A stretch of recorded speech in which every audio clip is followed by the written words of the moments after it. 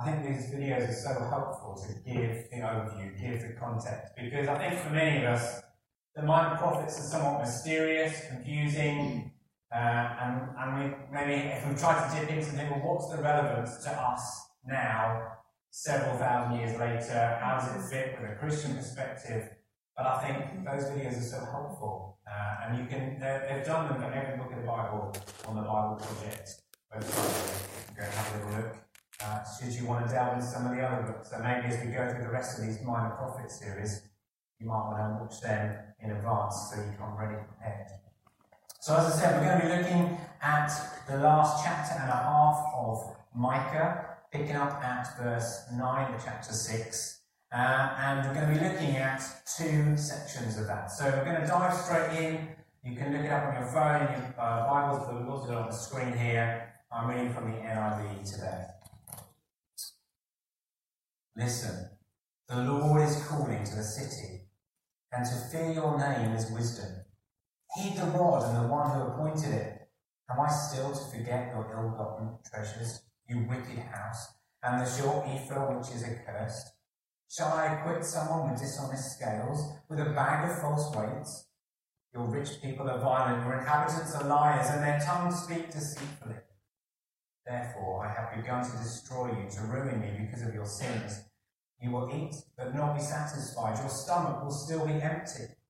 You will store up, but save nothing, because what you save I will give to the sword.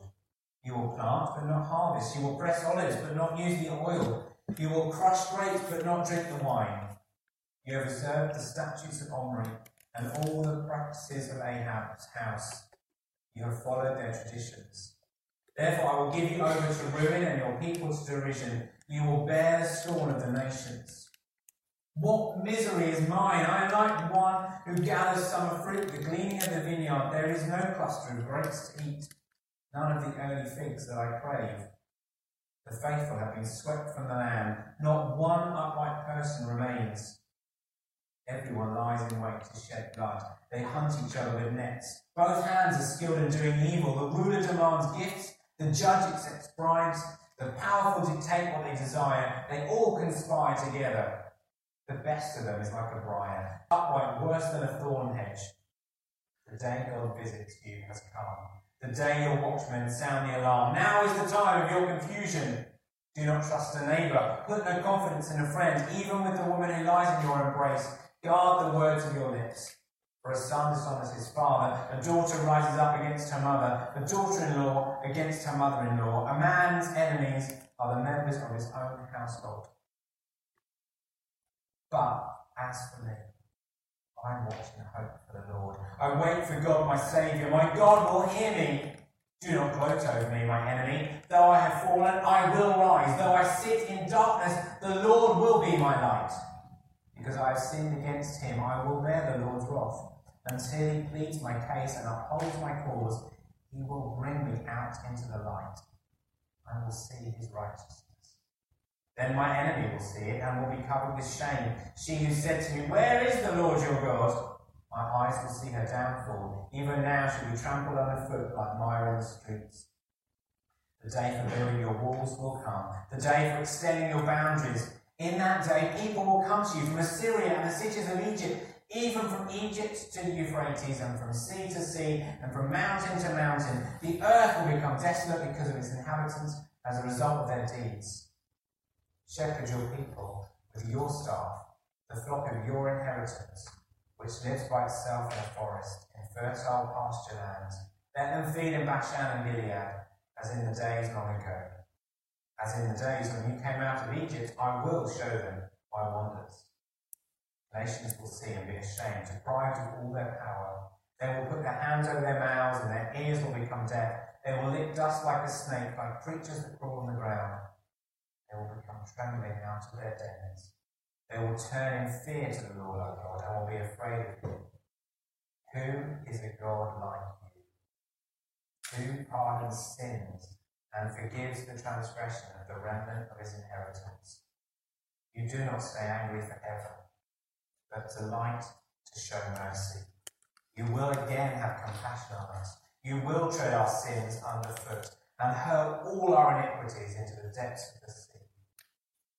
She will be faithful to Jacob and show love to Abraham, as she pledged on oath to our ancestors in days long ago. Powerful stuff.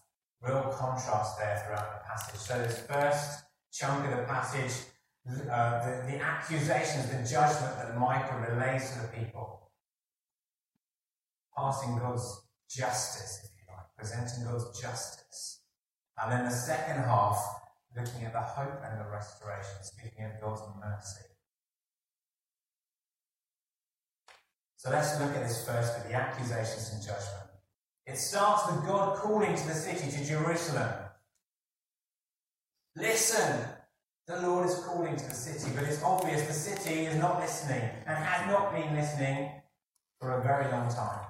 They've gone their own way, they've wandered off, they've lost their anchor and they've drifted far, far from God and his ways. There's a feeling of chaos, lots of unanswered questions, there's deception, fear and anger are spread throughout the society. And what Micah does here is he lists a whole catalogue of sins, of walking away. Let's just look at some of these. We've got commercial dishonesty in those first few verses, verses 10 to 12. And he talks about dishonest measures and weights. And how the rich, the elite of society, are violent liars. You know, we're told in Scripture that God loves true weights and measures. It's mentioned several times throughout the Old Testament. Deuteronomy 25, for example, says, do not have two differing weights in your bag, one heavy, one light. Do not have two differing measures in your house, one large, one small. You must have accurate and honest weights and measures, so that you may live long in the land the Lord your God is giving you. The Lord your God detests anyone who does these things, anyone who deals dishonestly. And yet this is what his people were doing. This is what they were doing in the marketplace. They were using differing weights so that they could get the best from things and do people out of money and of their produce. Phil Moore, in his book Straight to the Heart of the Minor Prophets, says this about these verses. The way that the people of Judah exploit one another proves that their true God is money. They carry around two sets of weights for their scales, one that weighs too little, so that they can shortchange their customers, and one that weighs too much, so that they can overcharge them. They lie and deceive and bully each other for profit. They fool themselves that God cares how they act in their leisure time, but not in their workplace. They are wrong. He has punished them in the way that he always punishes those who worship money, by making them dissatisfied with what they have, cursed in their investments, and so afraid of losing their wealth that they hoard it instead of enjoying it. So we've got this dishonest dealings, dishonest trading going on, which then is outworked in the way that the elite, those who are rich in the society, they're going around violently lying, demonstrating violence and telling untruths, lying. And it's spread throughout the whole society. It's like yeast has spread throughout. Jesus picked up on this idea when he was teaching and talking about the Pharisees and the scribes and their hypocrisy, their false teaching. He said, beware of the yeast of the Pharisees and scribes. And yet elsewhere in Scripture we're told to be a very different kind of yeast. The kingdom of God, the kingdom of heaven is like yeast, it says in Matthew 13:33.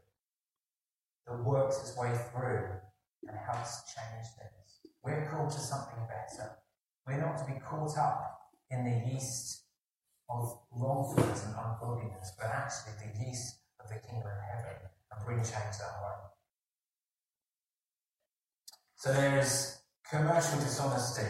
He also then goes on to flag up this deep dissatisfaction that is throughout the society. And it's seen as, and it's shown as God's judgment and outworking of them walking away from him, because it says there, therefore in verse 13, I have begun to destroy you, to ruin you because of your sins. Let me read how the Message puts the following verses. No matter how much you get, It will never be enough. Hollow stomachs, empty hearts. No matter how hard you work, you'll have nothing to show for it. Bankrupt lives, wasted souls. You'll plant grass but never get a lawn. You'll make jelly but never spread it on your bread. You'll press apples but never drink the cider. It's a judgment from God, yes. But actually, it's also a statement of reality. Because outside of God, we can never find true satisfaction. He's made us with a spiritual hold, if you like, that can only be filled by Him. If we look for satisfaction elsewhere, we will always be disappointed. It might give us a brief moment of pleasure or joy, but then we'll always feel lacking. Because He is the one true fountain that we can drink from. Now, those of you who are old enough to remember the Heineken adverts from the 70s and 80s, Heineken claimed to refresh the parts other beers cannot reach. How true that is, I don't know. But that was their claim. Well, God refreshes and reaches parts that no one and nothing else can reach. That is not just a claim, that is the truth.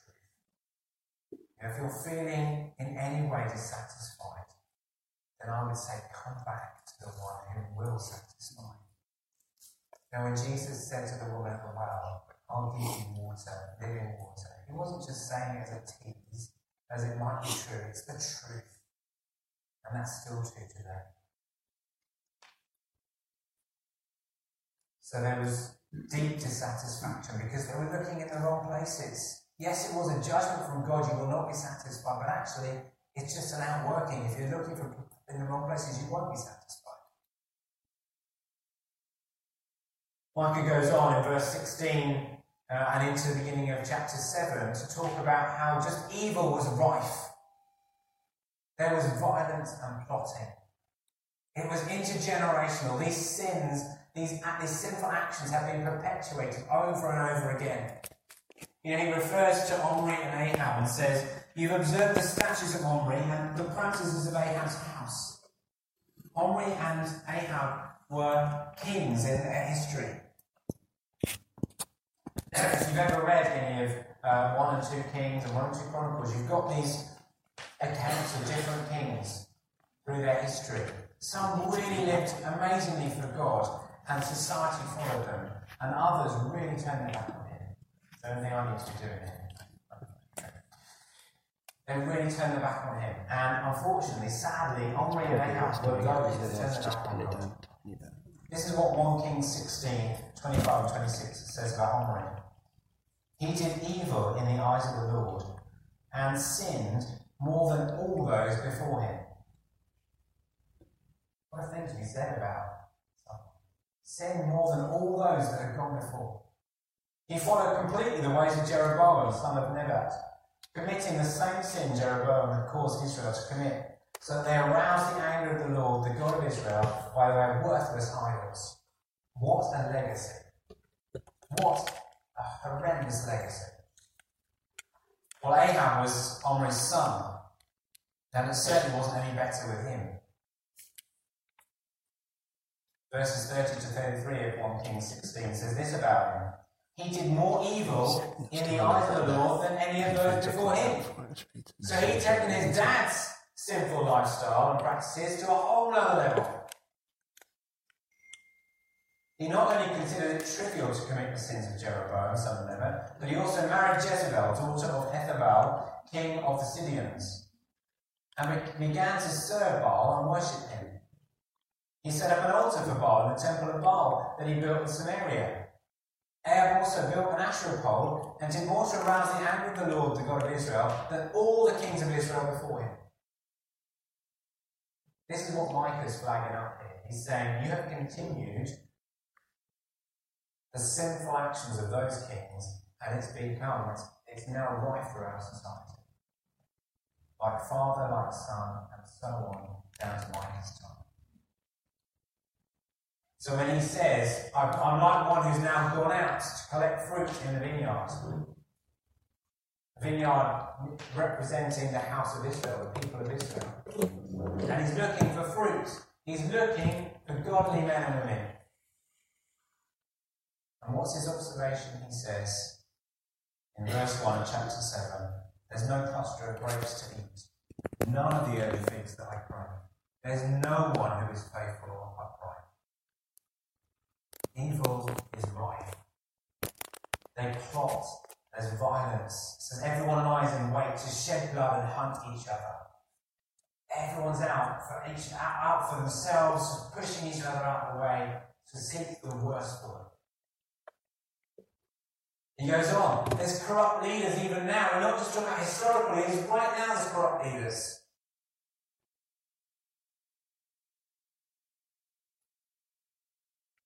Thornmore again says, there's not a single person in the southern kingdom is righteous. They are ambidextrous at sin. Both hands are equally adept at doing bad. Rulers steal from their subjects, judges auction off their verdicts, and the rich foist an unjust economic system on the poor. As for the common people, they are just as bad. Friends lie to one another, lovers betray one another, and families turn on one another. Judah is rotten to the core. Its people have no hope of being declared righteous by God. There's deception and dishonesty that it's even amongst your closest relationships. That's what he's talking about here. You can't trust anyone in this society. Everyone's out forever. You never know what they're going to turn to say, spread what you said. All pretty depressing, isn't it? All pretty depressing.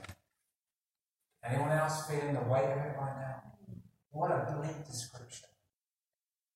It reminds me so much of how Romans 1 starts, actually. Romans 1:28-32 says, just as they did not think it worthwhile to retain the knowledge of God, so God gave them over to a depraved mind, so that they do what ought not to be done. They have become filled with every kind of wickedness, evil, greed, and depravity. They are full of envy, murder, strife, deceit, and malice. They are gossips, slanderers, God-haters, insolent, arrogant, and boastful. They invent ways of doing evil. They disobey their parents. They have no understanding, no fidelity, no love, no mercy. Although they know God's righteous decree that those who do such things deserve death, they not only continue to do these things, but also approve of those who practice them. What a horrendous state to be in.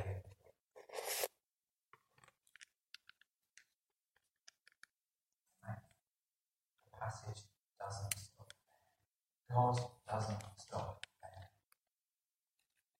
We get to verse 7. We get to verse 7 of chapter 7. And we have a but. We have a but. Don't you love the buts in the Bible? We have a but. Against this incredibly dire, dark, bleak backdrop, we get a but. But as for me, I'm watching hope for the Lord. I wait for God, my Saviour. My God will hear me. All this is going on, all this muck, this sinfulness, this deception, this dishonesty, this violence, but Micah can declare, but as for me, we can declare, but as for me. Hallelujah. So similar to Ephesians 2. And Paul writes, as for you were dead in your transgressions and sins, in which you used to live, when you followed the ways of this world, and of the ruler of the kingdom of the air, the spirit who is now at work in those who are disobedient. All of us also lived among them at one time, gratifying the cravings of our flesh, and following its desires and thoughts. Like the rest, we were by nature deserving of wrath. Isn't that like the beginning of the passage we're looking at? And then you get to verse 4. But, because of his great love for us, because of his great love for us, it's not down to us. God, who is rich in mercy, made us alive with Christ, even when we were dead in transgressions. It is by grace you have been saved. And God raised us up with Christ and seated us with him in the heavenly realms in Christ Jesus, in order that in the coming ages he might show the incomparable riches of his grace expressed in his kindness to us in Christ Jesus. For it is by grace you have been saved through faith. And this is not from yourselves, it is the gift of God, not by works, so that no one can boast. For we are God's handiwork, created in Christ Jesus to do good works, which God prepared in advance for us to do. The buts of the Bible are so wonderful. Yes, all this, but God. But God.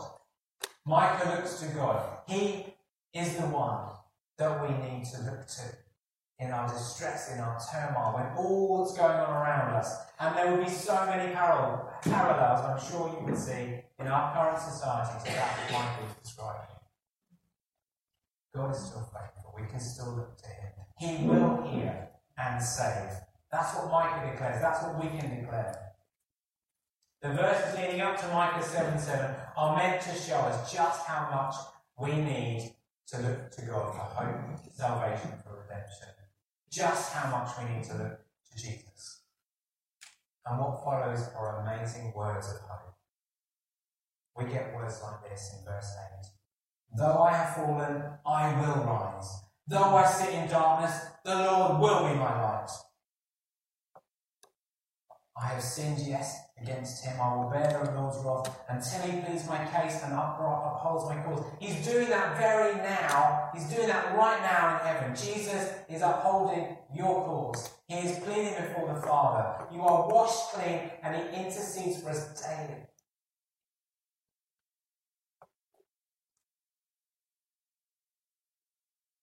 Micah goes on to talk about how God will rebuild and restore. We've got in verse 11, there will be a day for building your walls. There will be the day for extending your boundaries. Extending the boundaries, talking about how there's going to be ample space for the nations to come in. And even there he's saying, come back, you're called to something better. The Jewish nation have walked so far from God at this point, but he's saying, I'm not giving up on you. In fact, I still have a glorious future for you. You are called to be my people, to draw in the nations and be a blessing for the nations.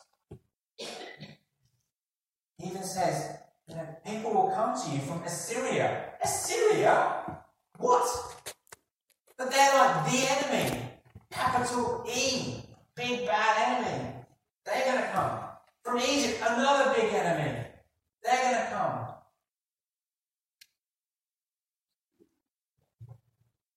Micah cries out in verse 14, shepherd your people with your staff, the flock of your inheritance. He's reminding God in his prayer that they're God's. They are God's people. Come and intervene. He says, let them feed in Bashan and Gilead. Again, just by way of context there, I'm not sure how many of you are aware of Bashan and Gilead, probably not places that you've been on holiday to or know much about. But they were significant because they speak of fertility and life. Bashan is known for being a place where there was huge stately trees and the animals were all well fed. Gilead was famous for its good pasture land. And in fact, it was a symbol of luxury. So when Micah is crying out to God and saying, restore your people and make them incredibly blessed again. And this is what's so wonderful. Verse 15, we get God's reply. He says, as in the days when you came out of Egypt, I will show them my wonders. I'm still committed to my people. I'm still committed.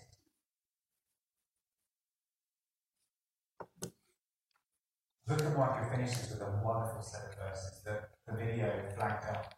Those last 3 verses. In fact, the whole book, if you like, builds to this point and crescendos to it. You get this repeating format throughout of the accusations and warnings followed by the hope and the restoration that builds these final 3 verses. Who is a God like you? Who pardons sin and forgives the transgression of the remnant of his inheritance? You do not stay angry forever, but delight to show mercy. You will again have compassion on us. You will tread our sins underfoot and hurl all our iniquities into the depths of the sea. You will be faithful to Jacob and show love to Abraham. as you pledged on oath to our ancestors in days long ago. God will act. God does act because of his character and his promises. He is both a God of justice, but also a God of mercy. And what we've got here is Michael piling up God's benevolent qualities. That he doesn't stray, that he doesn't stay angry, that he shows mercy, he has compassion, that he is faithful. Who is a God like you? Who is a God like you, Michael? The answer is no one, nothing. Nothing compares to our God. And we get to the final words in that verse 20, referring to God's promise. You will stay true to Jacob and show covenant love to Abraham, as you swore long ago. And again, the video showed that that's an allusion to God's covenant promises to Abraham hundreds of years before this point when Micah speaks. That all the nations will find blessing through Abraham. And that's why we have this throughout the book of Micah, and even in this passage, this movement between judgment and hope. God must confront and judge the evil among his people, but his covenant love and promise are more powerful than human evil. His mercy overcomes judgment. We live in a good event today. We live in a good event. He didn't ignore it. He couldn't ignore it. He couldn't ignore our sins. He had to take action. But the action was against Jesus. We stand today cleansed because of the blood of Jesus. One final quote from Phil Moore as we come towards the end. The Lord cannot deny his own character by turning a blind eye to justice when we sin. He always faces up to the very real consequences and imposes the full legal penalty for the many ways in which we have defiled his creation. But he always extends his hand of mercy too. Micah prophecies that the Son of God will come to earth as our Saviour, unlock God's mercy towards Judah. Micah brings his book of prophecies to its final crescendo. His name means, who is like the Lord? So he ends his book with a breathless prayer. Who is like you, who pardons sin and forgives? You do not stay angry forever, but delight to show mercy. We have to agree with Micah. There is no one like the Lord willing to pay such a heavy price to ensure that mercy triumphs over judgment. There is no one like the Lord, drawing the survivors of Israel and Judah close to him while catapulting their sins far away.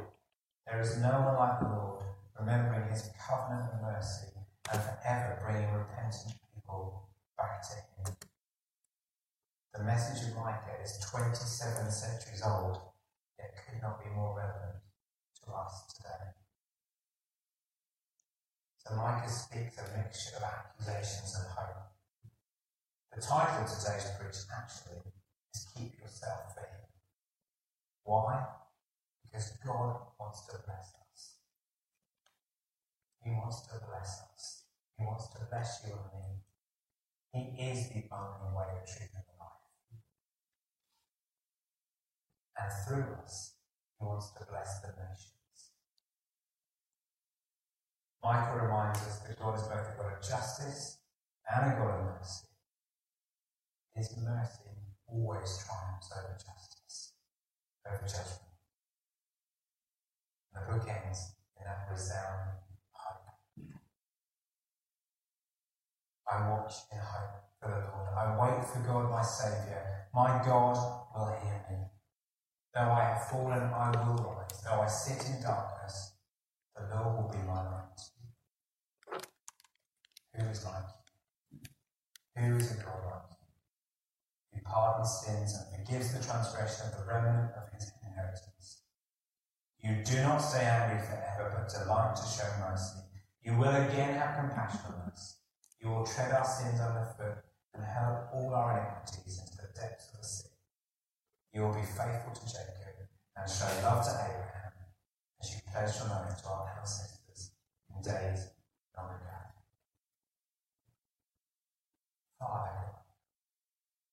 Father, we thank you for your incredible mercy. Thank you for your justice. Thank you that you are our hope. We look to you for our salvation, knowing that you are faithful. And Lord, as we consider the world around us and all that's going on, and we can see so many parallels between what Micah was describing for his generation, his people, to now. Thank you that you are still faithful, you're still good, and your purpose is still to bring blessing to the nations. And Lord, will you help us to stay close to you, help us to walk closely with you, that we would know your blessing in our lives, but also be a blessing to those around us. We ask this in your name.